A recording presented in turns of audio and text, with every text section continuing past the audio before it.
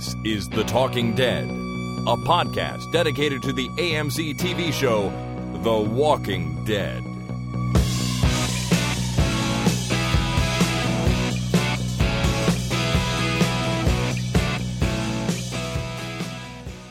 Hi, folks. My name is Chris. And it's me, Jason. And this is The Talking Dead number 283, recorded Monday, September 26, 2016. You sort of threw me off there. Yeah, I know. I figured. That's okay. Yeah, that's right. You got to mix it up once in a while, right? Yeah, well, yeah. I guess. It's going to throw you off. You do, anyways. I'm thinking, I'm toying with the idea of changing the intro around a little bit for the beginning of Season 7. What do you think about that? Sure. You want to introduce me and I'll introduce you? That guy is Chris, and that guy is Jason. You want to do that? Well, that wasn't my idea, but I suppose we could add it to the list of ideas and then vote on it. Vote, yeah. That's a good idea. That's right. That'll go really well. No, I don't know. I've been listening to the way other shows do it and the way we do it, and I've been influenced a little bit, and I've got some ideas. So we'll see what happens. Okay. The other thing that I haven't really talked about yet, but you and I talked about months ago, or at least weeks ago, is that we're going to bring back the Record Your Favorite Scene contest for Season 7. Good.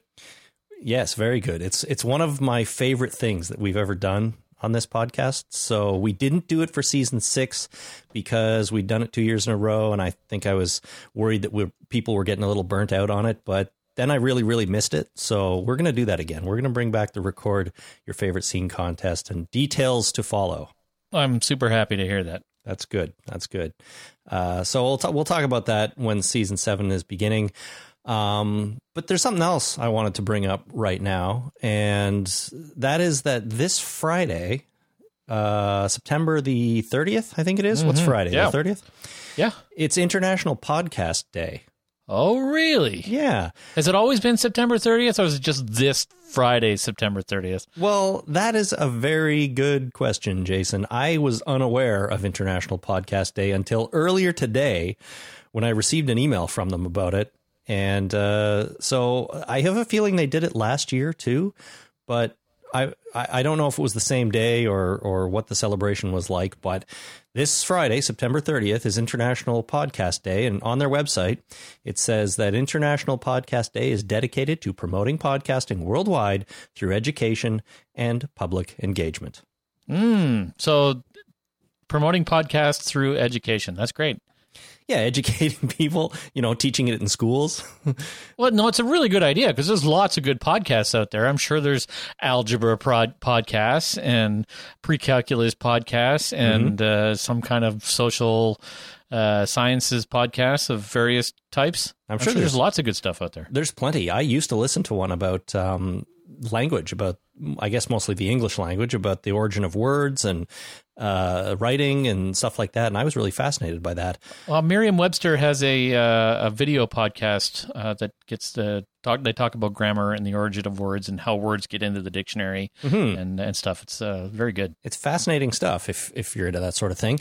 Anyways, the only reason I bring it up is because, like I said, I just discovered it, and check out internationalpodcastday.com. And I think the best way to mark the day as a listener of podcasts is to tell all your friends about ours and make sure they go and listen. And of course, any other shows you love too. Get your friends on board, get them listening to podcasts. There's a wealth of content out there that, they'll be interested in, including ours. And then to really take it up a notch, go leave us a review on iTunes. Yeah, and you covered all your bases there. So you covered education, tell all your friends, and you covered social engagement, get them to listen. So that's you've covered all the bases there, Chris. Good on you. Thanks, man. I knew exactly what I was doing. Yeah, and I don't know if you know this, but coincidentally, we're a podcast, so that actually helps us in a great way. Wait, what?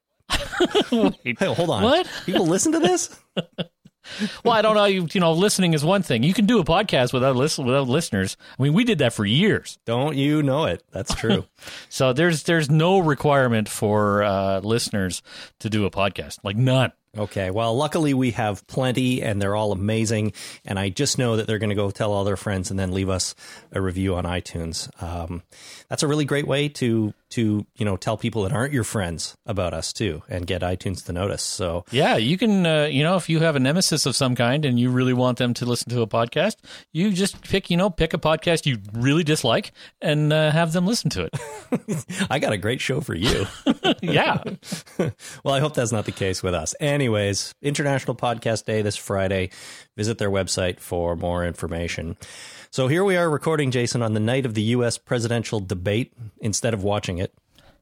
Let me ask you, would you be watching it if you weren't doing this? I don't think I could do it. I think it would cause me too much stress and too much anger.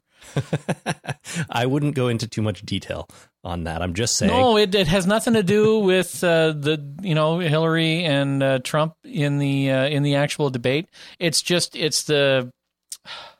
I wouldn't watch a Canadian election debate. I don't watch debates. I can't watch debates, and it's for the same reason that I really can't watch playoff hockey or any kind of other sport. I get too engaged and I get too anxious. And in the case of politics and just the mudslinging that goes around, they're not really talking about the issues after a while. They're just saying, you're a jerk. No, you're a jerk. No, I can prove you're a jerk because I said you're a jerk. It's all that stuff. It just drives me nuts, and I end up yelling at the TV all night long. Well, we don't want to cause you any extra stress. You're not saying you don't care about the issues. You're just saying you don't care to watch them talk about the issues in a not so entertaining way. If they were talking about the issues exclusively and not mudslinging, I'd watch. Right. Okay. Well, it could be an interesting one just because of the parties involved. This one's going to devolve into just almost no information whatsoever. Well, I mean, it's going to be entertaining for a lot of people, no doubt about it. Yeah. It's just not something that I would want to watch on purpose. I don't know about. I don't know. Well, I feel like this one could go either way. The problem is we're not Americans, so we don't have a say in this election. That's not to say that, American politics doesn't influence or affect Canada to a degree. Of course it does. It affects the whole world. So it is of interest to us, but I think I'm with you. I don't know that I'd be sitting around watching it tonight if I wasn't doing this either. But hey, it could be good entertainment. I don't know. Oh, I'm sure lots of people will love it. I heard on the news today that Clinton and Trump are the lowest rated presidential candidates in U.S. history. Like, just both of them together. Yeah. But the expected ratings for this particular debate are higher than they've ever been. So of course. it's going to be one of those nights, I think. Well, you remember what Kang and Kodos said, I think. You have to vote for one of us. It's a two-party system. Yeah, and how else are you going to exchange long protein strings other than holding hands? Exactly. That's what I also learned from that episode. That's right. Oh, The Simpsons. Clinton. That's right. 28th season just started. Oh, my God. Maybe we should go back and podcast from the beginning about The Simpsons. Oh, I don't think I could watch the first season of The Simpsons. Well, the art is crude, but the comedy is good. Yeah, but it's timely, right? Oh, I suppose. I don't know if I could go back and watch timely stuff from the early 90s. Well, maybe not. Yeah, you got to watch the untimely stuff. Yeah. All right. Anyways, we've gone on about more at the beginning here than I intended to. So let's start talking about The Walking Dead, should we? Yeah. All right. Let's take a look back at last week on Fear the Walking Dead. The ratings for Season 2, Episode 12, which was last week's episode, were up a little bit again. Oh, really? It's the highest rated television program of all time? No, it is not there. Oh. They were up a little bit.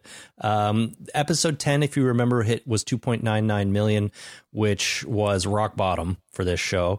It rebounded in episode 11, got to 3.4 million, and then creeped up a tiny bit for episode 12 to 3.62 million.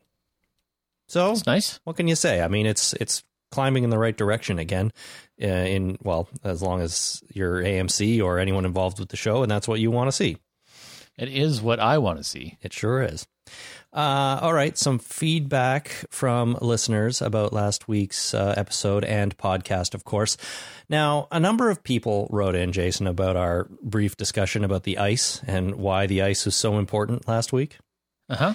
And how I didn't really think ice was all that important in the zombie apocalypse. Right.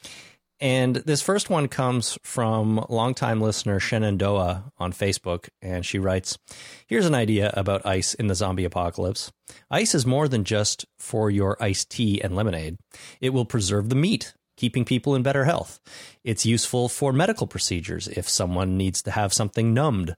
But most importantly, the ability to make ice might indicate that you have electricity to spare on luxuries like ice. So if you have ice, what else do you have? Oh. And I can see that. That's a good point. I mean, the ice is indicative of something else. The ice itself isn't that important, but it means you have power, maybe. It means you have potentially refrigeration, you have something else. And if you have ice, you might have some more of the comforts of the old life, and that is attractive to people. Right, that would be. That's the same thing with hamburgers and McDonald's. Explain. Well, I heard that McDonald's loses money on every hamburger. What they make their money on is soda pop. Well, yeah. Drinks are extremely cheap. It's the same at movie theaters, right? Right, yeah. So, but they sell hamburgers at a loss in order to get people to come into the restaurant and buy pop. Do you think that's true? I heard that. That was years ago. I don't know about today, but I really do think that's true. They make all their money off of the soda. But they must make money off the other food, too, like the fries and the whatever else. I don't know. There's no way they're selling all their food at a loss just to sell more drinks. Maybe. That seems nuts. I heard that. That's completely, out of Jason's brain from the past. So take it as you will. Right. Okay, well, it's an interesting fact, but Shenandoah's point, is valid that the ice may represent something else that these guys want or need, not be the ice so much. My point about the ice was just that there's no way generally to keep the ice frozen. So the important part of ice is the water, not the ice. You can amass all the ice you want down in Mexico where it's super hot all the time, but it's going to melt in 20 minutes and then be water, which is very important. Everyone needs water. You just don't need to keep it frozen. Sure, if you get some ice, you can drop a cube in your lemonade and it is great, and you get a cold lemonade for a minute, but then the rest of the ice is gone and you have water and that'll keep you alive. That's just the way I see it. I see. I like the idea of keeping meat cold and keeping various other items cold. Like if you want to transport a heart for, a heart replacement surgery, it's really handy. Sure. Can be handy. If you need to do that you have the facilities and the expertise to do such a thing. Sure. Naturally, as people do. Yeah. Or, sometimes you just want ice for your sweet tea. Yeah, well, I'm just saying ice has immediate value because you can keep your transplanted heart cold, but it doesn't have long-term value. The water has long-term value though. So that's all I'm saying. Trucker Tom, who's on the road, writes, in regard to your discussion about how come the narcos might find the ice of more value than fresh fish, here these low-life criminals are, guarding a supply of food and water and dominating the nearby peasants in hot and humid Mexico. What desirable thing do they lack? Cold beer. Oh. So they can keep their beer cold, again, for a few minutes, probably, Well, for beer, you fill a canoe full of ice, and then you fill that canoe full of beer. That beer is going to stay cold for quite some time. Even in the direct sun, I guess, but still not really more than a day. You haven't been to a party in Canada until you go to a party with a canoe full of beer. Oh, I'm telling you. I have been to Well, that's because you're Canadian. That's right. And I'm Canadian. Yeah. And every once in a while, a Canadian will go to a party with a canoe full of beer. I was at one like a month ago. It was sponsored by a big beer company, but hey, it was there, canoe full of beer. Awesome. Finally, and this, to be honest with you, I think is the most valid ice point any of our listeners have made. And it comes from Ashley in Charlotte. Ashley says, most ice makers are filtered, so it will be clean. Ah. I Until the filter needs to be changed. Okay, I guess. But the point is, I suppose, that the ice goes in, the water goes in through a filter, and the ice comes out. Dirty water goes in, clean ice comes out. Generally, yes. Cleaner ice comes out. I don't know if clean ice comes out, but Well, that begs the question, like they were taking showers too, right? They have power for the ice machines. They have power for having a shower. Water pumps, nice hot I guess. shower. Yep, heaters. Where's the water coming from, right? Well, probably not the ocean. No, not the ocean, because you'd have to desalinize it. Right. Like, where's that water coming from? There's got to be some kind of water filtration plant that probably doesn't have power anymore. So that water coming into the hotel is going to get grosser and grosser and grosser. Mm-hmm. So an ice machine to better filter be a it is damn good. filter. Yeah, that's. I just think that's a really good point. If you have dirty water and you have the ability to pass it through an ice machine, ice maker, maybe it comes out a little cleaner on the other end. Yeah, it's like those Brita filters, right? It's a little bit cleaner. They're not great. They're not going to filter out bacteria or anything. You need a really good water filter with a ceramic filter in it. But I doubt that the ice machines have that kind of technology. Okay, well, I'm just saying. I think if you have dirty, like if the water is slightly cleaner than it was, that's helpful. Yes. Right? Make you sick versus freeze, then drink, not make you sick. That's good. That's a good thing. Yeah, it's a very good thing. And it makes ice valuable, or at least the ability to freeze it for a short time valuable. Stephen on the internet writes, Chris, I really wish I liked Fear the Walking Dead as much as you. I truly do. I don't dislike the show, but I'm not particularly engaged, and I keep on being baffled by character jumps and obvious coincidence. For example, Alejandro suddenly went crazy. A couple of episodes ago, he was wisdom personified, and now he's borderline delusional. And this isn't the first time with this show. Chris and Daniel both descended too quickly as well. As for reuniting Madison and Nick, I found it all too contrived. I barely swallowed the I know a place scenario. But why did the Mexican lady's son have to work there? Too much for me. And the Madison hearing about Nick stuff you mentioned bugged me as well.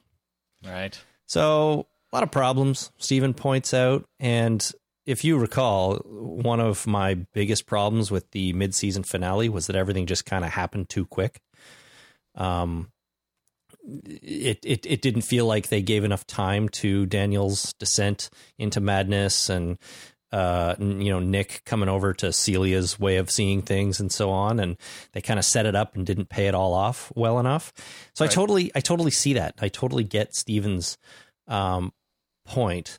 But on the other hand, I feel like the second half of season 2 has improved and done a better job at that. They seemed like they slowed things down a lot and gave us a little bit more story. So while I can see his point, I think they're at least improving, and I'm enjoying it more.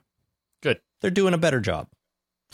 It's important to do a better job because then the ratings go up ever so slightly. Ever so slightly. Do a better job, everybody, and everything will be fine. And safen up. Yeah, that's right. Eric in upstate New York writes, I'm with you, Chris. The gourmaflage/stench coat trick is getting really old in this series. Every time I see someone use it in the last few episodes, I can't help but roll my eyes. There's no suspense involved with being close to the infected anymore. All you have to do is lather up in some handy guts and you're good to go. Mm-hmm. Pretty soon they'll, with electricity and clean water and ice, they might be able to manufacture gourmaflage so you could sell it in bottles to other people to say, just take a shower in this and you're good to go. Just keep a bottle of this on you at all times. If you ever get in a sticky situation, pour it all over your head and you're invisible to the infected and you can just walk through them and walk away. That's right. It's like the True Blood in True Blood. It's, yes.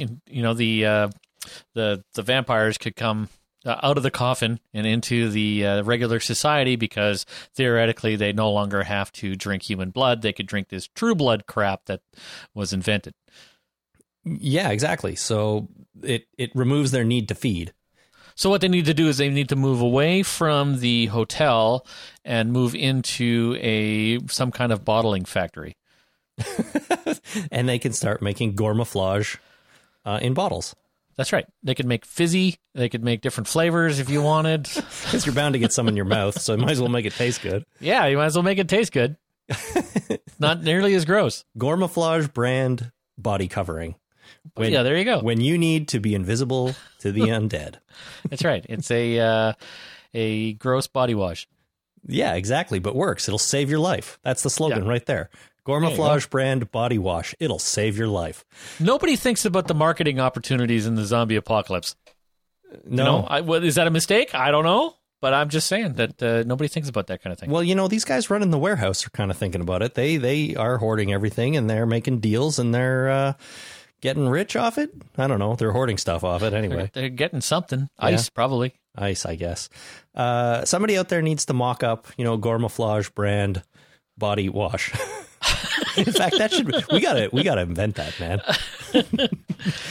I probably Robert Kirkman's working on that right now. I bet he is. Yeah, Walking Dead soap for when you gotta smell like a zombie. Yeah. Oh man, that's good stuff. All right, Bill in Indiana writes, possible crossover. Didn't Abe, Rosita, and Eugene start in the Southwest, Texas or New Mexico? Maybe Ophelia will run into them early on. Ooh, that could happen. Well, I'm not so sure it could happen. I went back and looked up where Abraham started with his family before they were killed, and apparently that was in Houston, Texas. So I went over to the handy Google Maps and discovered that Santa Fe is about 875 miles northwest of Houston. Holy crap, that's a long way. So it's pretty far. So if she's going to Santa Fe and he was in Houston, it's not that likely that they're going to cross paths unless she somehow makes her way to Houston, because from there, Abe went east towards Atlanta. That's what, a 12-hour drive, something like that? Yeah, it's like 12, 13 hours. Yeah, something. Well, I mean, if you're going 100 miles an hour, it's no problem, right? But that's still a long freaking way. Well, and I think in the zombie apocalypse, yeah, it's many, it could be days of traveling, right? So yeah, especially if your car breaks down, or, you can't just pull over and fill up, right? No, it's a lot harder to do that, and there's stuff in the road, and there's other people to deal with, and the undead, so yeah. Oh, yeah, the undead, too. You got to deal with those guys. They just keep hanging around. Yeah. So, interesting idea, but doesn't seem like they're close enough together, I'm afraid. Right. And then one more email here.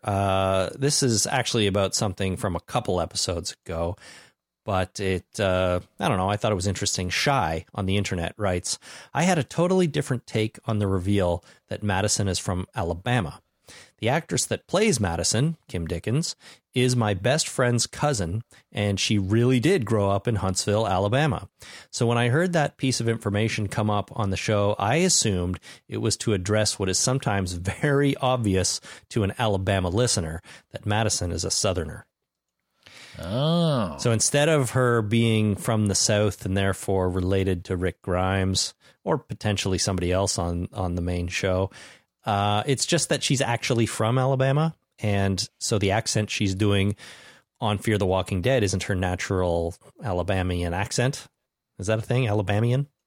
I don't think so, Chris. All right. Well, isn't her natural born accent, and apparently people can hear it come through sometimes, so they kind of had to write that in to explain it a little bit maybe, but I'm still sticking with she's related to Rick Grimes because I think that's more fun. I agree with you. I think that'd be fantastic, but not plausible. You don't think so? Like long lost cousin, sister he hadn't seen in it's too easy years. Even if they put that in the show, I'd call bullshit on it, so it's tough. I don't know. It's the one thing I feel like I'd actually almost like to see. Like, tie the two together a little bit. I know it seems too coincidental, but it's not really, because we have a show about one character and a show about another character. They're in the same universe, and why couldn't they be related? I don't know. I don't know. It just I would like it better if they weren't. Same universe, fine. I mean, Happy Days and Laverne and Shirley, put them in the same universe. I'm happy with that. But when you start doing crossover stuff, it just kind of annoys me. Yeah, I don't know. I'd be okay with it, frankly. I'd like to see it. So, but I don't really expect them to do it. But I think it would be fun. Right.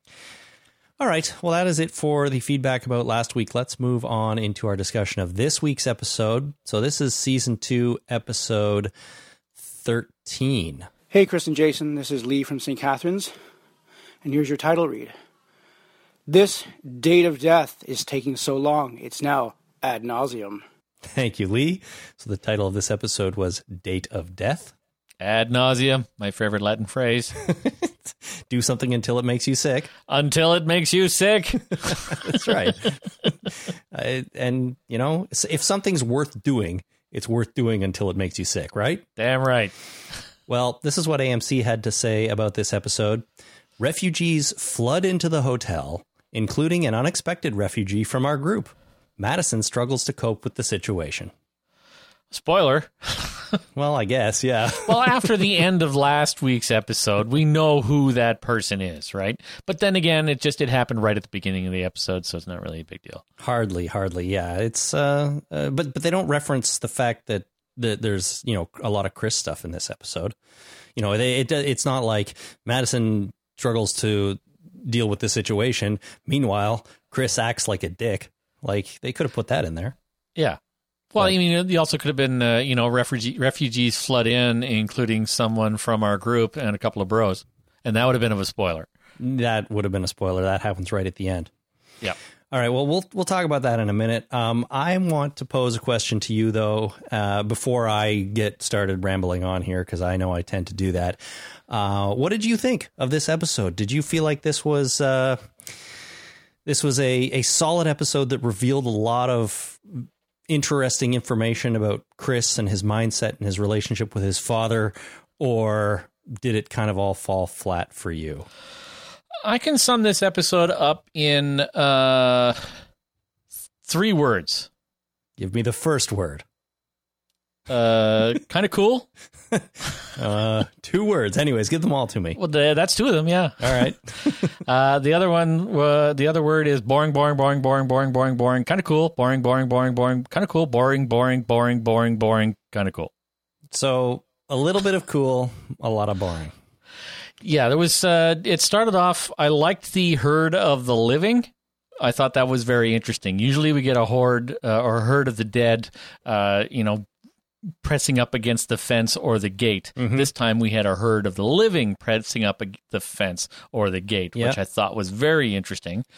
Well, not very. It was kind of cool. It was different, anyways. And then it was boring until a line that Chris had that I'll mention a little bit later. And then it was boring, and then kind of cool at the end when the bros showed up. Okay, well, you have an interesting way of describing this episode, and I think you're right on, actually. I am more or less on the same page as you. I didn't think to describe it by saying boring. But yeah, I don't think this episode really delivered anything new to us. I mean, what did we learn here? We already kind of know how Chris is or what he's turning into. I guess they pushed that a little bit further, but boy, did it take forever, Yep. And we already know how Travis is feeling about him and his relationship with him. And, you could kind of see what was going to happen a mile away. And I mean, I guess there's some suspense as to, is Chris going to do something so heinous that his father has to kill him, or is he just going to drive away with these guys? But I didn't find the suspense there all that great, because my assumption was, well, he's going to leave. And they kind of talked about that a lot throughout this episode before he actually left. So I was sort of bored with all that stuff because I didn't feel like it really gave us anything new. And then, I was, by the time we got to Alicia or Madison realizing that she needed to open up to her daughter a little bit, I didn't feel like that scene landed very well either, and I didn't think it was very compelling when they were out on the pier talking about her father's actual suicide. I kind of disagree with you there. That went into the kind of cool part in the middle, the latter third. I think that the fact that Kim's husband committed suicide was probably inevitable, like that we would figure that out, and that he would be more like Nick than Alicia. I think the interesting thing about that conversation was, I don't love you any less, Alicia. I worried about you less. I thought you were okay. And then her coming back with, I had to be. Right. So that was kind of, I thought that was an interesting dynamic, because it was Madison opening up to Alicia, telling her something that was very personal and that she would never tell Nick, and saying that it's not that I loved you less. It's just that I had to worry about you less. And Alicia throwing it back in her face. Yeah. So I thought that was kind of interesting. I can see that. But at the same time, I feel like that fits into the way I felt about the Travis and Chris stuff. We already knew that. Like one episode ago, I think it was one episode ago, she tells Strand the same thing, right? Strand is dying in the bed. And she says, I was the one who always kind of had to be okay in the family. Now, I get that the mother and daughter need to have this out. They need to have this conversation. But I feel it just could have been done in a more interesting way, I think, rather than like, hey, we need to talk. Let's go over here and talk. And then we talk. And that's it. Like, I don't know. It didn't excite me all that much. So... but I can see what you're saying. They needed to get that in the open, right? Yeah. And the interesting part is that Alicia threw it back in Madison's face. That's the thing. Yeah. It was also that scene, I think, the only shot in the episode where there were actual infected.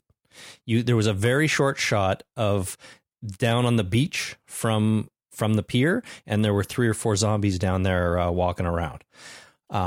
Which is interesting. This episode was extremely light on the zombie content or count. It's okay. No, it's totally fine, but I kind of noticed it because I realized that was, I think, the only shot in the episode. And the other thing I started to think is, they tried to wash them all out to sea, but it seems like some of them are washing back up on shore. Well, yeah. I mean, tide goes both ways, right? So it's all a matter of when you dump them off the pier. Right? If you dump them off the pier when the tide is coming in, it's like, what's the point? They're just going to show up again 10 minutes later, right? Yeah.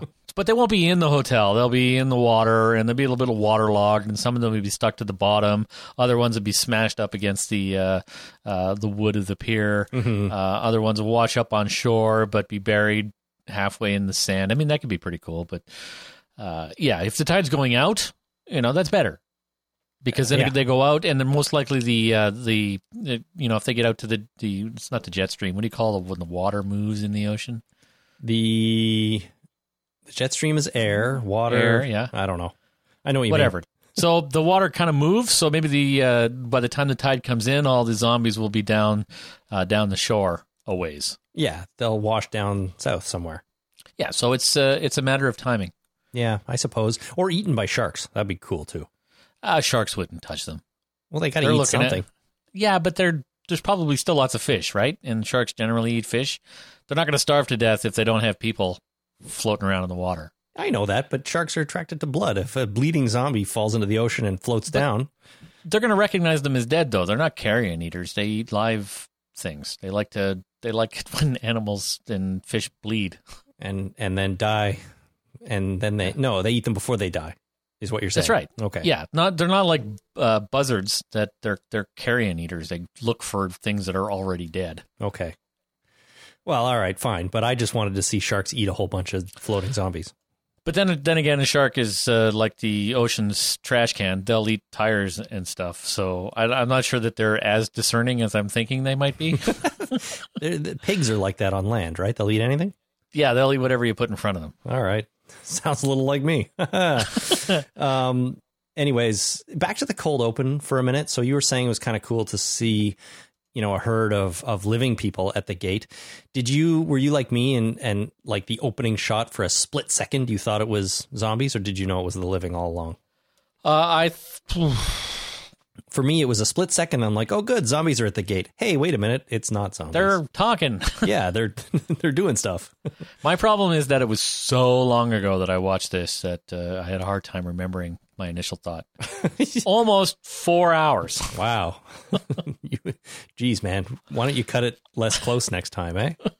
I've had to delay the podcast so I could finish watching the episode before. 4 hours ago is like, lucky. That's an eternity. Yeah, that's right. Okay, but what about letting Travis through the gate with all those people there? Yeah, horseshit. I call horseshit on that because you don't open the gate and go, we're just going to let this one guy come in and you guys all just stay back. And a crowd goes, yeah, no problem. Yeah, I was like dumb, and even more dumb because, yeah, there's no way someone would get an arm or a leg in there or something. And, yeah, they might get hurt, but then people just start pushing and they're through. Like, you can't open that gate to let one guy through.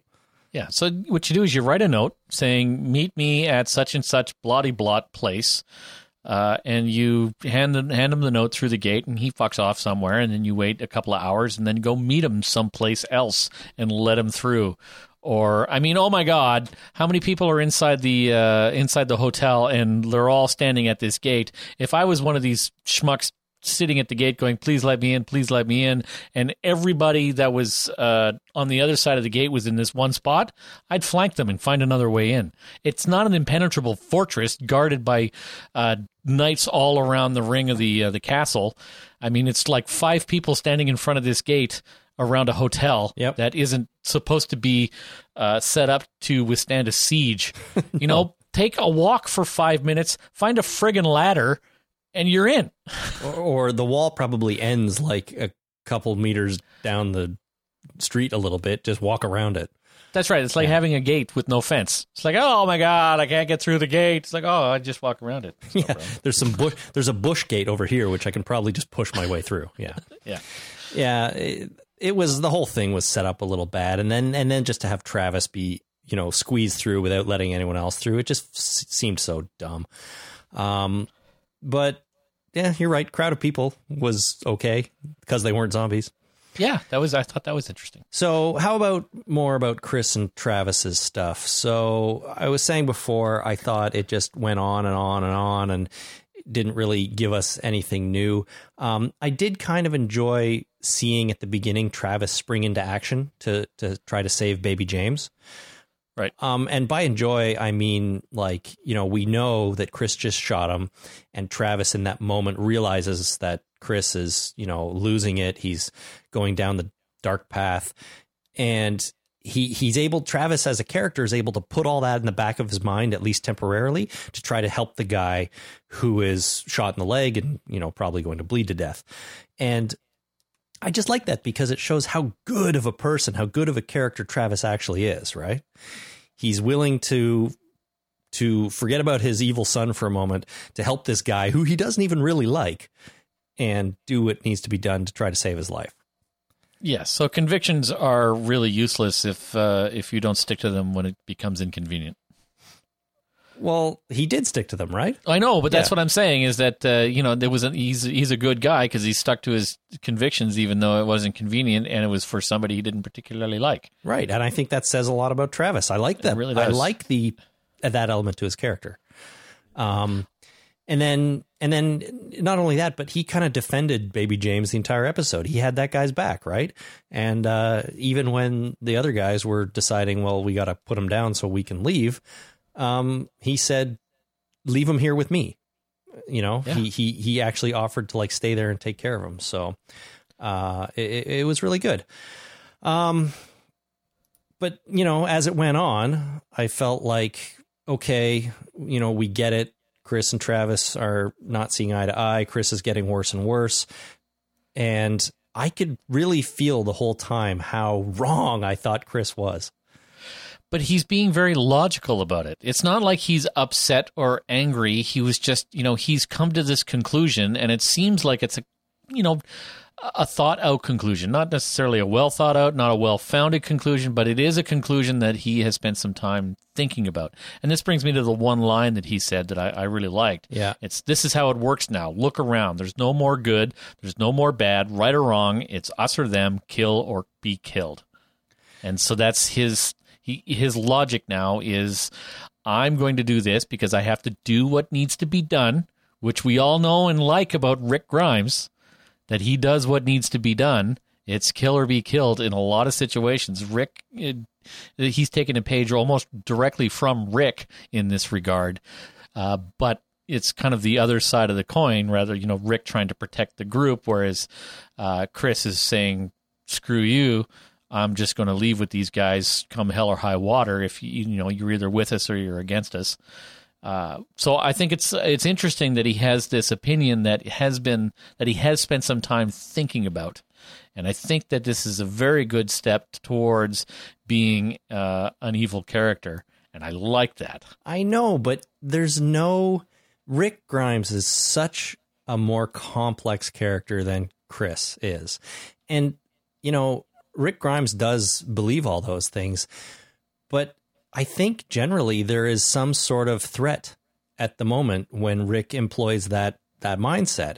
There's no threat to Chris at this farm. In fact, they're at a farm where they can live at least safely for a little while. They have supplies. They have beds to sleep in, even though for some reason they seem to be sleeping in the barn anyways. And I get that attitude, but there's no threat. There is no reason to rush to leave this place, kill the dude just so they can drive away. So he's what, 15? Yeah, he's 15. Okay. Think back when you were 15. If you had a choice between hanging out with your dad or going with your buddies who have a truck, what are you going to do? Come on, man. Different in the zombie apocalypse. Maybe well, hang out with there my was dad. no zombie apocalypse back then, but that's, you know, the instinct is there for a 15-year-old to want to go hang out with his buddies rather than do the boring thing and live in a barn with your dad. Right, but it's wrong. It's the wrong instinct in this scenario, and I think you can have that attitude of kill or be killed, but also have remorse for a guy who's dying there, especially when there's no immediate threat to you. There's no reason to kill him and leave. It depends on whether or not you're a sociopath, really. Well, he's. I think Chris is a little beyond sociopath at this point. Okay, if there was a girl in the truck, there's no friggin' way that Dad would win. Like, you know that, right? Even in the zombie apocalypse. Yeah. If there's, you know, you put it's Romeo and Juliet. It's screw the whole world. There's a girl in the truck. I'm going with the truck with the girl in it. Well, that I can understand a little more. You know. There's 15-year-old, 16-year-old boy. Maybe he's gay. You know, if he's gay and these two bros are going off in the truck, you know, maybe he's got the same thing going on. He just, you know, I want to go with these guys. You know, Dad, these guys are cute. I'm going with them. Come on. And they got a truck. Yeah, a nice red pickup, too. They got it's red. Yep. Red makes things go faster. That sure does. How could you not want to get in a red truck? Well, I can see all that, but in the context of the show, I think they just made Chris seem totally ass backwards in his feelings here. And I think that's testament to the show. I felt like I can't believe some of the things Chris is doing. It's taken a long time, sure, but I can't believe what he's doing, and he's just so wrong. And I wanted Travis to get through to him. Like, I kept thinking maybe this time Travis will get through to him. Maybe this time, maybe after the fifth camera pan across those dirt graves, Travis and him will have another conversation, and this time he'll hear what he's saying. But it didn't happen, and I started to get tired of the repetition of it. All right, you wait until your daughters are 15 and you try and have a logical conversation with them. Good luck. Or I'm going to wait until Jasper's 15 and try and reason with him when he's 15.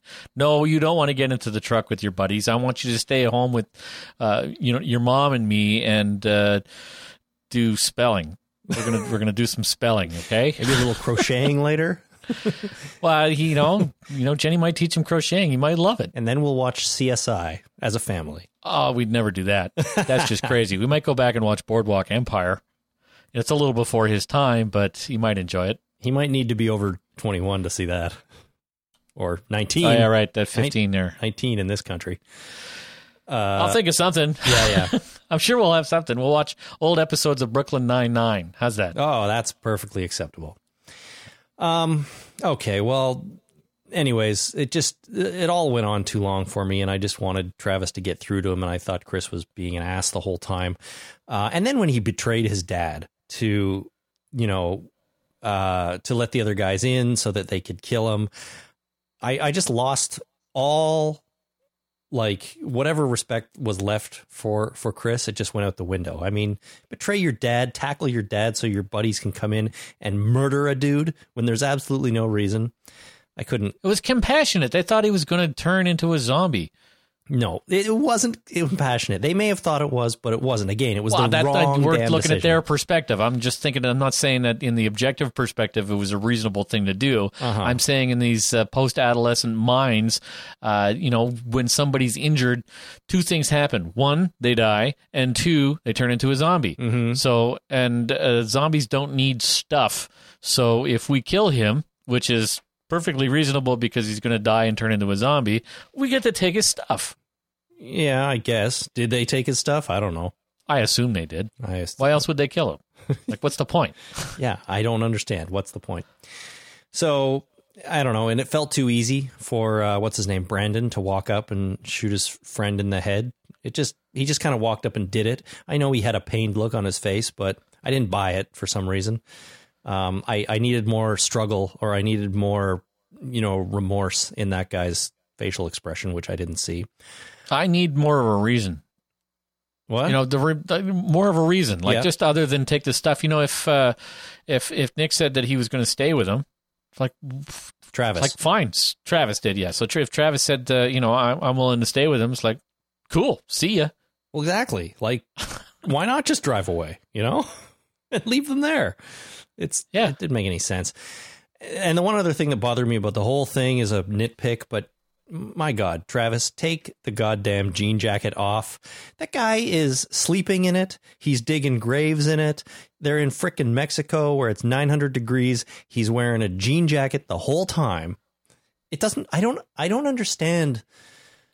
And this is a thing about the main show and this show. I don't understand why the people wear so many clothes all the time. I know it's protection to a certain degree, but come on.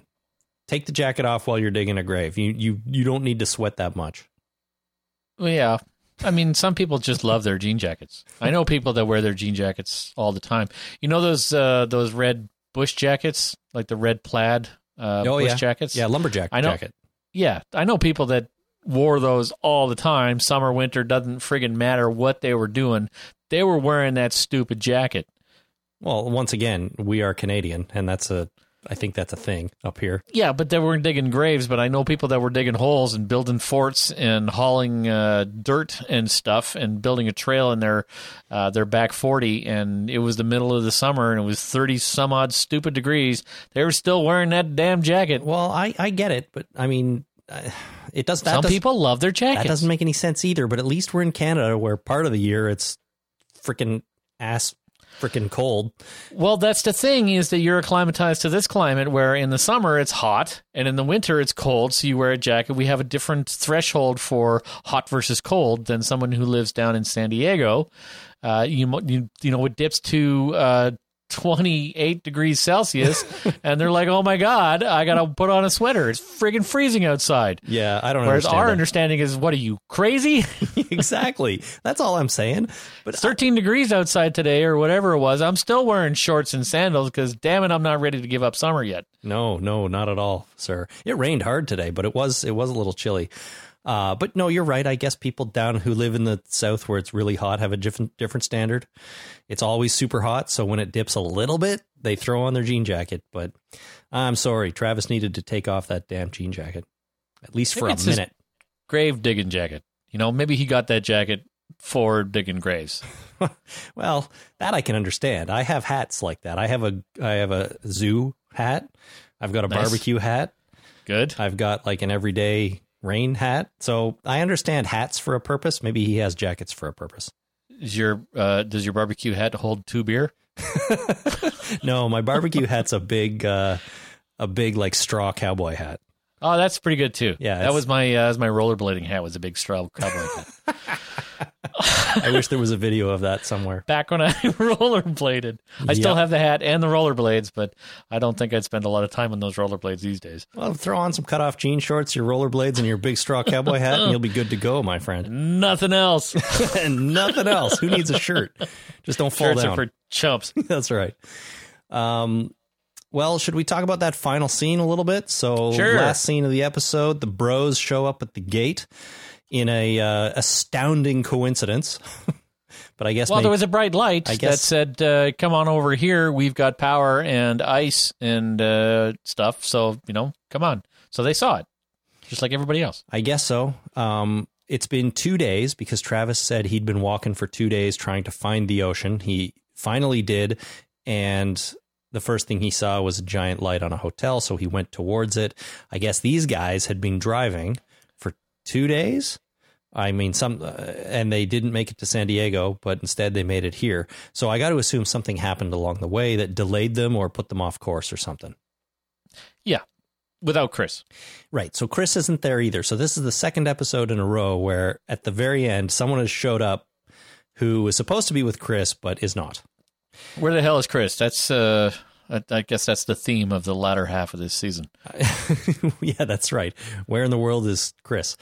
Well, are we going to find out, do you think? Are we going to get the story of the bros next week?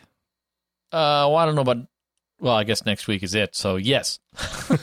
Yeah, there is only one episode left, although it's a 2-hour season finale next week. But, I mean, I feel like we have a lot to resolve. We've got the Chris mystery to resolve, so we might get sort of flashbacky type stuff to the bros and Chris driving around, doing stuff and getting him killed or whatever happens to him. Getting into trouble. Kicking ass and taking names. Yeah, exactly. And then we've got the conflict with the drug guys at the warehouse to deal with. And that conflict... That's where Chris is. You think so? Yeah. I don't know. I think he's dead, to be honest. I just don't think we've seen him die yet. I sure hope not. They keep teasing it. They tease his death. It's like Travis shows up. Uh-oh, Chris isn't there, must be dead. And then we see what happens there, but he's not dead. He just took off. Now these guys show up. Chris isn't there. He must be dead. I think this time he's probably dead. And we're gonna find out, I think, next week. But I was gonna say, we've got that to deal with. We've got the conflict with the warehouse guys to deal with, and that conflict extends to both groups, to the hotel people and to Nick and everybody at the colony, the Colonia. Or Colonia. Right. There's some controversy on how to pronounce that, but and plus, I mean, it feels like the folks over there with Alejandro and Nick, we've got his reveal about his potential bite as well, which I think we're going to see, but I don't know for sure. I don't know. Anyways, there's a lot to wrap up next week, so 2 hours is not crazy. No, and yeah, you're right. There's a lot to wrap up. Maybe we need 3 hours. Let's write them a letter. Guys, I know you only have a week, but film another hour, would you? Yeah, make it last a little bit longer, would you? It would. I kind of skipped over it, but just before we kind of move on from this episode, I thought the stuff with Travis and Madison in that hotel room talking was mostly kind of painful. Painful as in this is really awkward and annoying painful, or painful because you were so into it and so upset that Chris wasn't with him that you wanted to find out and that you thought that the relationship was in trouble because of it? Painful because it was annoying. I don't think it rang true, very much of it. And don't get me wrong, I was really happy to see them reunite as a couple, and I've wanted them to get back together. I feel like they've been apart for too long, and this show is about family, and I always thought they were a really solid couple. And so I'm like, come on, guys, get back together. Everything will be okay. And then, so I was happy when that happened. But when they did, they go up in this hotel room and they have this weird, awkward conversation about, where's Chris? And they did that typical TV thing where someone asks a question and the other person walks away. They're on the balcony. Well, you don't do that? No, that doesn't happen in real life. Really? I do that all the time. I also hang up the phone without saying goodbye. Right? Well, that makes you weird. Yeah. You're going to hang up this Skype call right now. Click. There he goes. Jason's gone. No, but Madison says, "Where's Chris?" And he walks away. And for me, I'm just like, they need to have them talk here, but they want to show us what happened. So it's not like he can say, well, we had an argument, he killed a guy and then he drove off with a couple of idiots. They can't just tell us that. We already kind of know that's about to happen, but they need to show it to us. So why even have him and Madison have that sort of weird, awkward conversation? I don't think we needed those scenes at all. Yeah, well, I think of it, I know people like this where, it's better if you just pretend that whatever they say isn't actually being said. Because if you listen to them and pretend that what they say matters, it's just going to piss you off. So I think that when I saw this, I knew what was happening. I knew it was just a vehicle to further the plot flashback. So I really didn't give it a lot of weight and didn't really think about what was happening. I was just trying to get through it so that we could get to the story. But isn't that a bad thing, right? That you're sitting there as a viewer thinking this isn't important. Let's just fast forward this bit and get to the real story. Yeah, absolutely a bad thing. And that's why this falls under the boring part of the show. Yeah. Yeah. I can't give them a pass on that. Like, they got to have better writing than that. They have to. And if they can't, you know what? Cut this scene out and do something else. I mean, I don't know. I'm not saying I wanted more of Travis and Chris having the same conversation over and over again, but there had to be something, and maybe do some rewrites. I don't know, but it didn't work for me. Travis goes and sits down on the bed, and, you know, Madison is still waiting for his answer. And his answer is, I had no choice. Like, to what? Let him. It's unnecessarily vague. And again, it's just a terrible, not real conversation that anyone would have. Try that. Next time somebody asks you a question, try answering, I had no choice, and then walking away looking vaguely off into the distance, and then launch into the background story. Like, see what happens. Just try it. Just try. That's all I'm saying. Just try it. You could do it with your wife. You could do it with some kind of coworker. Right. Your boss asking you a question. I'm going to try it. I'm not just advocating this for you just to, screw shit up. Yeah. I'm actually going to try that and see if it adds to the drama of the moment. Yeah, well, maybe I will try it. We had a project launch on Friday. My boss wasn't there because he was getting ready to travel to Chicago. So he's going to come back tomorrow and say, so how did that project launch go on Friday? And I'm going to say, boss, I had no choice. I had no choice. And then turn around and walk away and get a sandwich. Perfect.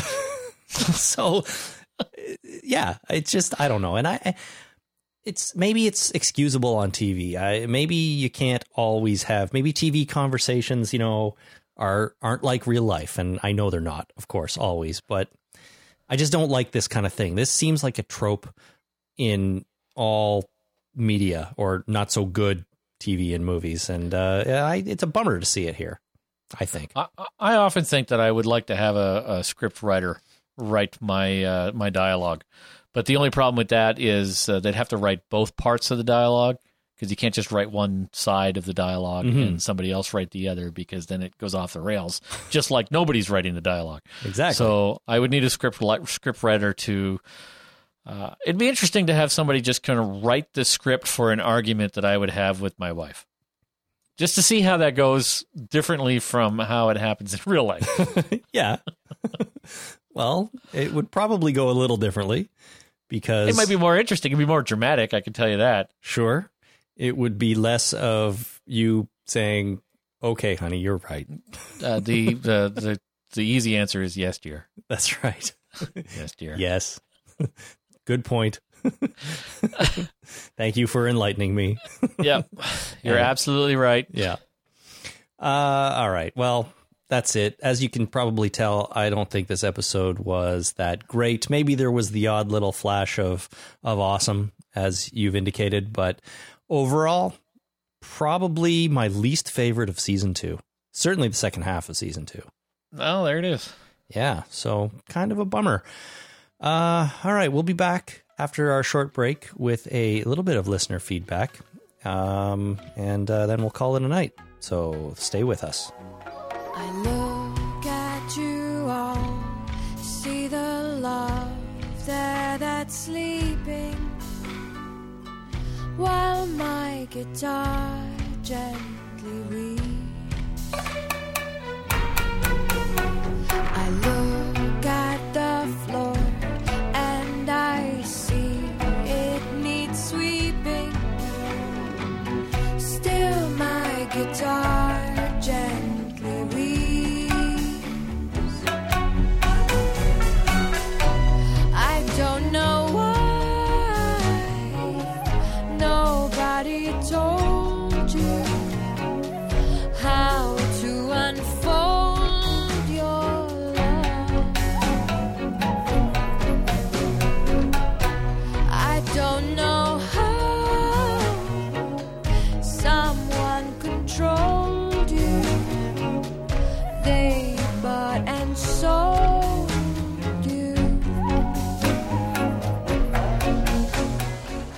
If you'd like to help out the Talking Dead podcast, there are a couple of fantastic ways you can do that, right, Jason? Super yes. What's the first one? Patreon. That's the one. Visit us on Patreon at patreon.com/thetalkingdead. You can make a small monthly pledge, or not so small. It's really up to you, but all the money collected goes into the equipment and hosting and everything we need to pay for it to put on this podcast, and every tiny little bit helps, so we super appreciate that very much. We super appreciate it, right? Super yes. Yeah. And then what's the other way, Jason? Amazon. There we go. Use our Amazon links by going to talkingdeadpodcast.com/Amazon and clicking on the country of your choice before you do all of your Amazon shopping, which I know you do. Everyone buys stuff at Amazon. You're crazy if you don't. So click on one of those links before you do your shopping, especially now.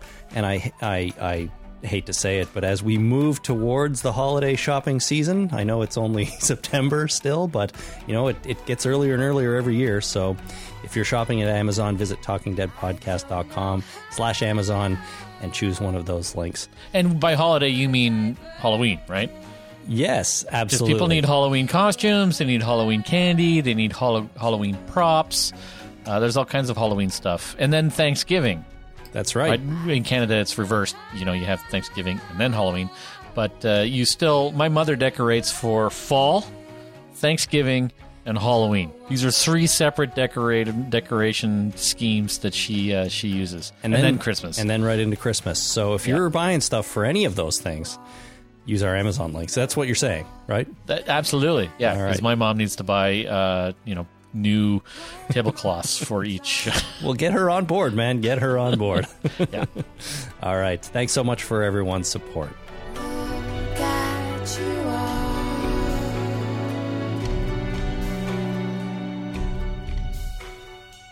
Still my guitar gently weep.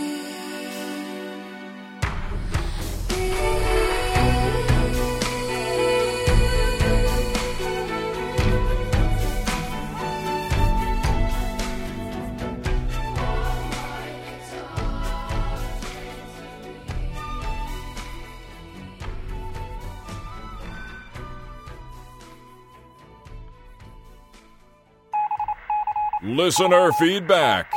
Okay, a little bit of listener feedback about this episode before we wrap it up. First email here comes from Christine in Northwest England. Christine writes, I just wanted to point out how drastically my opinion on Travis has changed. When the outbreak started, I was screaming at the TV that Travis needed to harden up and stop being such a wuss. And now I find myself siding with him and feeling the hope he has for holding on to his humanity. I think that Cliff Curtis is doing an amazing job as Travis, and I really hope he survives this season because so far, my favorite episodes have been those with him in them. And you know, there hasn't been that many in the second half with him in them because we got the first one, and then we got, the story with Chris, and now he was in this one a little bit. But I'm with Christine. I really have enjoyed Travis up until this episode. Well, that's good. Maybe, yeah, I like Travis too. He's a good character. Maybe they'd left us wanting more though at the time. Like maybe that's what it was. And I thought, there's so much interesting fertile ground here to mine for interesting storylines. And then they effed it all up. But I don't know. We'll see. Yeah. I don't know. Thank you, Christine, for that email. Sean on the internet writes, haters gonna hate, but I liked it. Everything happened how I sort of figured it would, except with Chris. Some nice little a-hole surprises there. A-hole surprises. I'm not a big fan of a-hole surprises, but, whatever. Yeah, no. I mean, I guess some people are into a-hole surprises, but... if it's going to be something, I'd like to be warned first. You know what I mean? That's right. It's the surprise part that really, really bothers me. As long as it's not a surprise, I'm okay with just about anything. Right? Yeah. Yeah, okay. Yeah. Good. Sorry, Sean, didn't mean to make fun of your email there, but, an a-hole surprise, that is funny. But I guess Sean is going to figure I'm one of the haters because, but I own up to it. I didn't like this episode very much. And it played out kind of the way I expected it would as well. And that was one of the things I didn't like. Right. So, Sally on the internet writes, am I being nitpicky, but why couldn't the desperate people at the gate just climb over the 10-foot stone wall a few feet to the right or left, or go down to the beach via the next building over and walk over to the hotel? I absolutely agree. Yeah. Take 10 steps, find a ladder, get in. It seems so obvious. Kind of talked about that, but yeah, there must have been a million other ways to get in to that hotel. Okay, so I live in a neighborhood with houses. You live in a neighborhood with houses.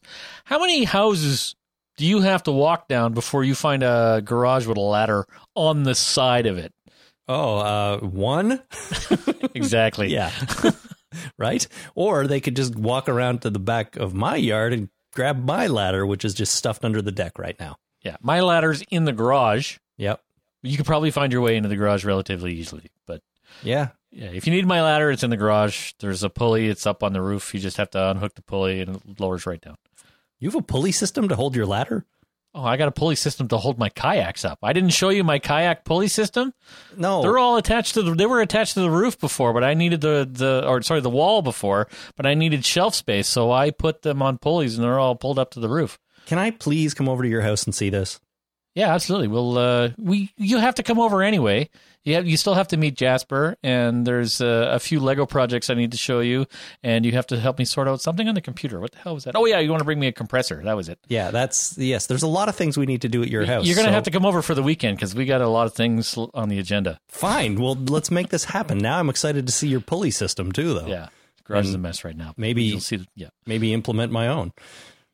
So it boils down to, I agree, you can get into that damn place pretty damn easily without having to squish against the gate. Yeah, exactly. And then they even opened the gate and no one could get in. You know what? Maybe these aren't the smartest people in the world. They're smarter than zombies. That's true. And I bet you the zombies can get in. Yeah, they would have pushed through the gate, probably. Yeah. Walt in Florida writes, just a brief comment on what I thought was a pretty decent episode. In the scene where Madison confesses to Alicia that her father did indeed commit suicide, Alicia Debnam Carey's acting was on the money.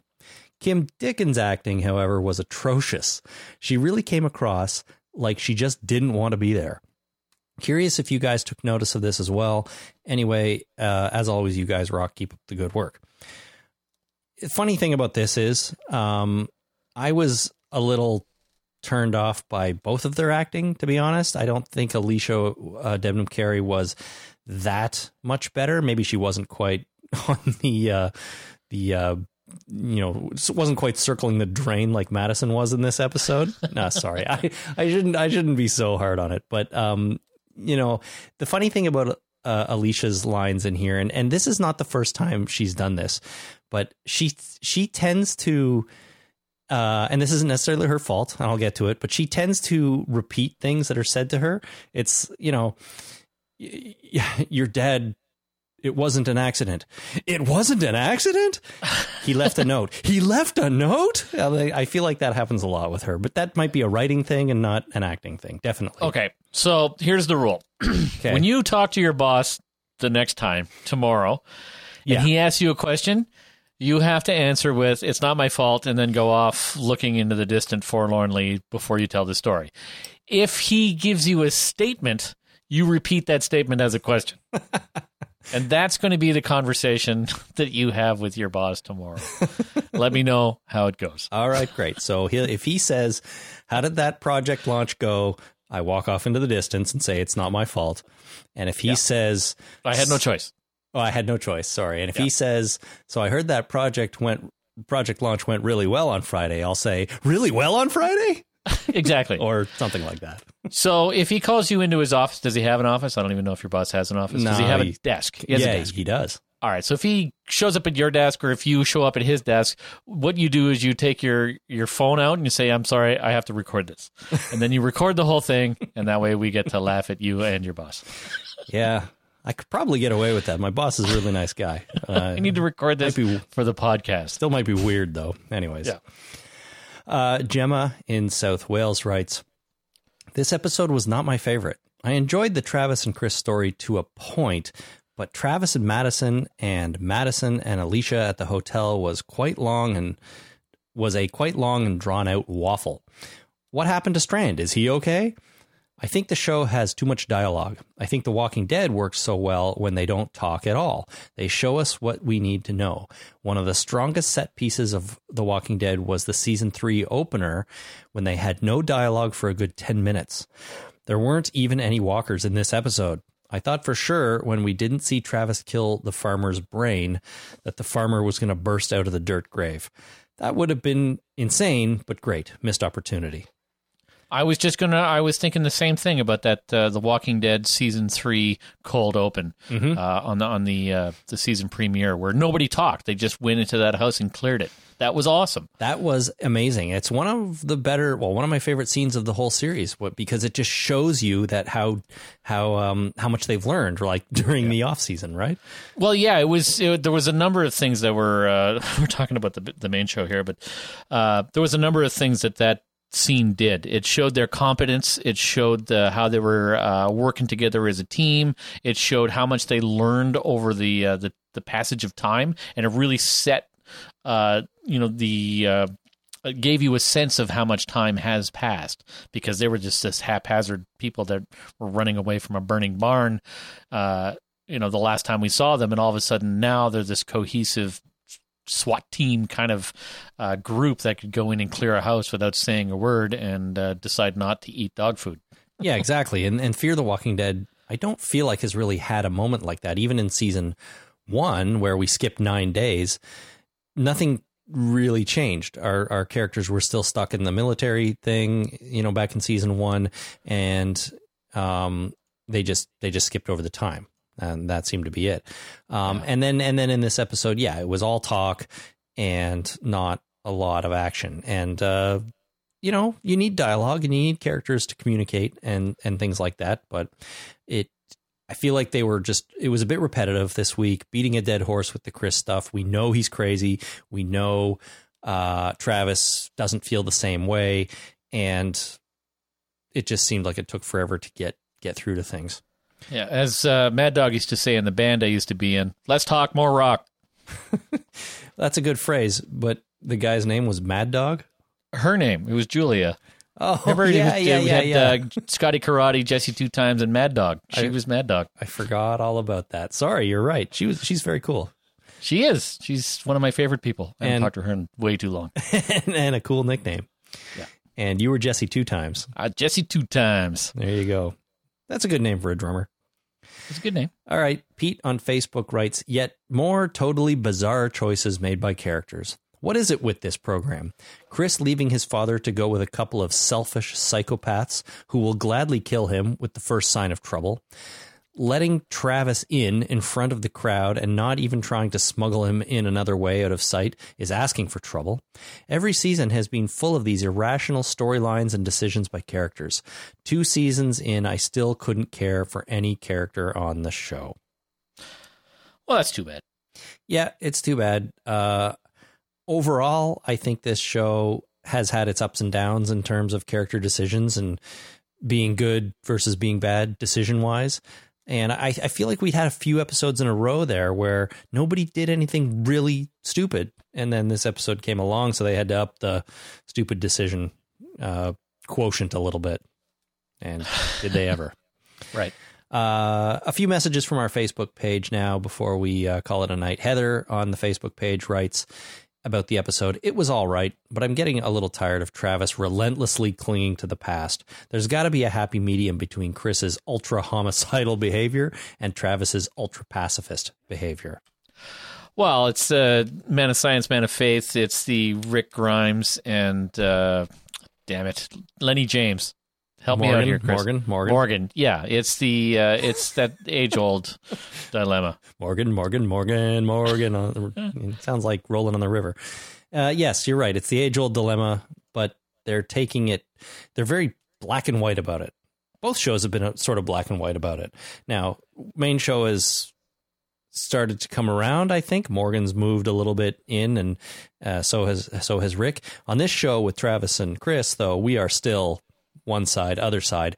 For some reason, though, I feel like Chris is all wrong and Travis is all right. Well, yeah, of course.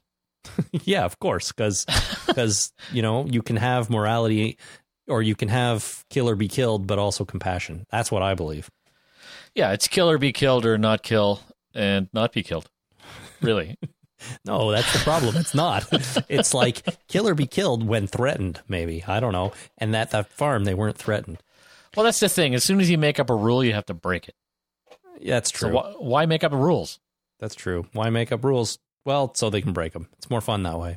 Yeah. Christina on Facebook writes, and I don't think it's my wife, but maybe, why did they kill the young guy? Why not just leave him there? Travis said he'd take care of him. And yeah, we mentioned that earlier. Like, if they're going to leave anyways, and Travis isn't coming and they know that, then okay, bye. You can live with baby James and, you know, rewrap his leg bandages every 6 hours and have They fun. wanted this stuff. That's the only real explanation that I can hang my hat on.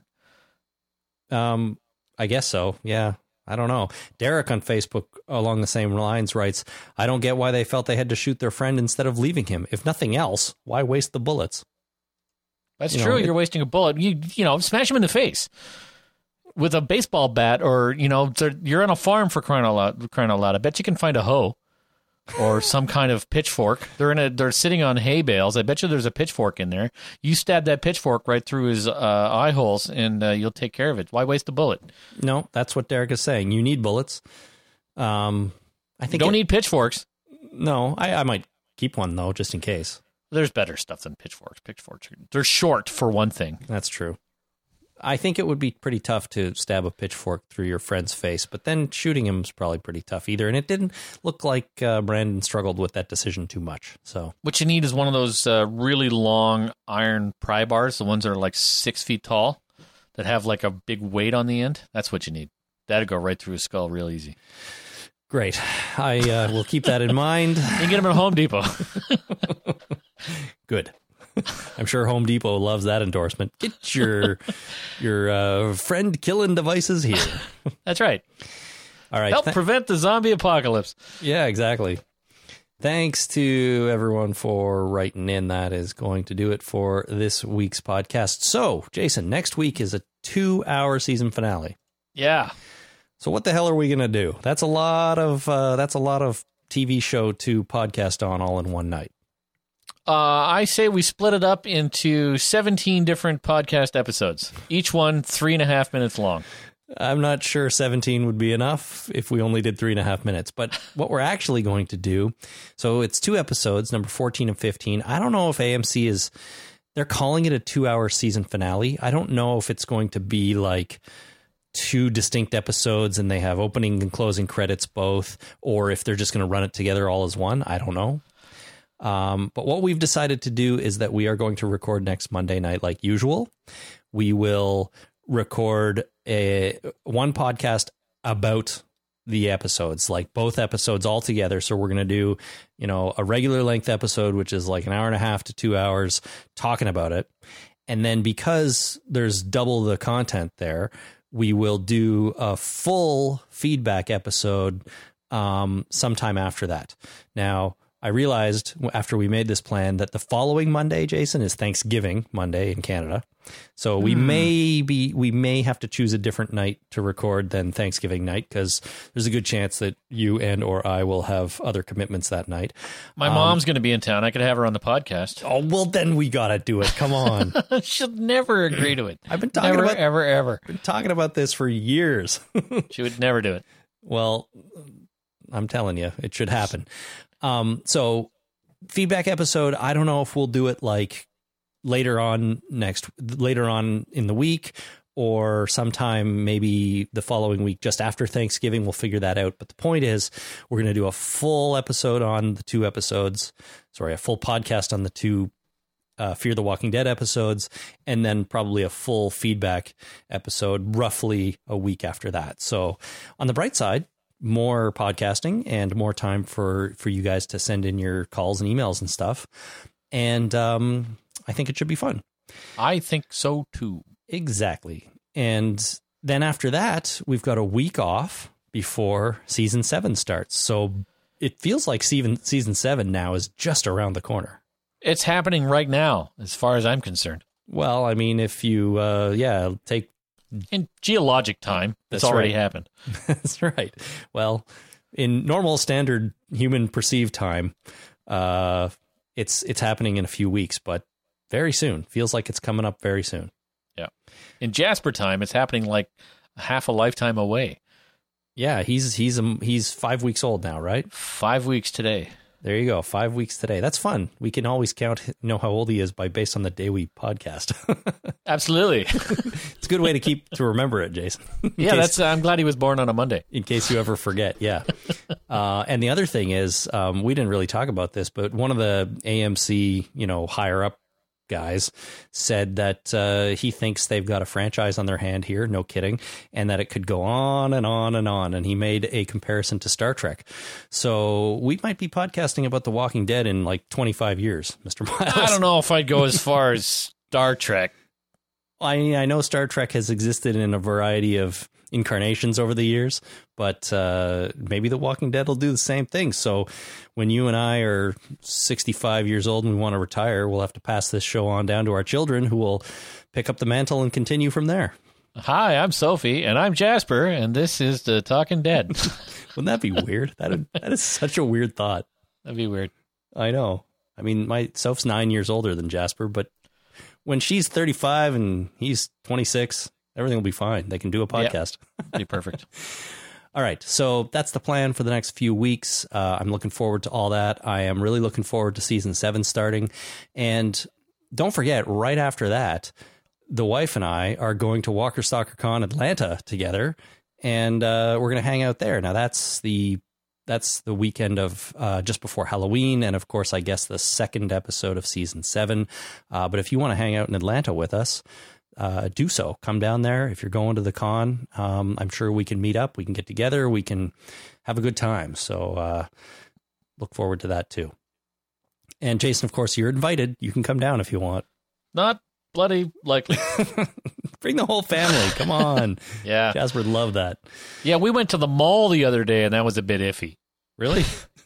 Yeah. Had a good mall walk in with the stroller. Probably had a good nap in the stroller. Oh, he slept the whole time, but sometimes he doesn't like the stroller at all. So it's always a crapshoot so far. Yeah, well, that's all right.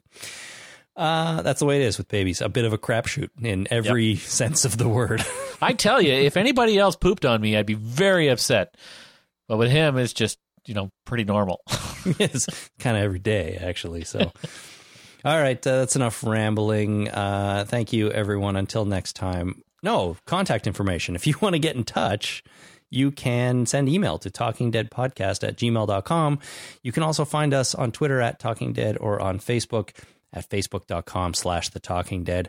You can also, of course, go to talkingdeadpodcast.com and click on send voicemail to record a voice message and send that in to us. And on the website, you can also find every single episode of this show we've ever recorded. So if you want to go back, you can do that. I get emails all the time from people who say they went back and listened to everything, or they're interested in doing so, or they're looking for a specific episode, something like that. So it's all there on talkingdeadpodcast.com. Okay, now I can say, until next time, my name is Chris. And my name is Jesse 2 times. It sure is. Thanks for listening. Bye.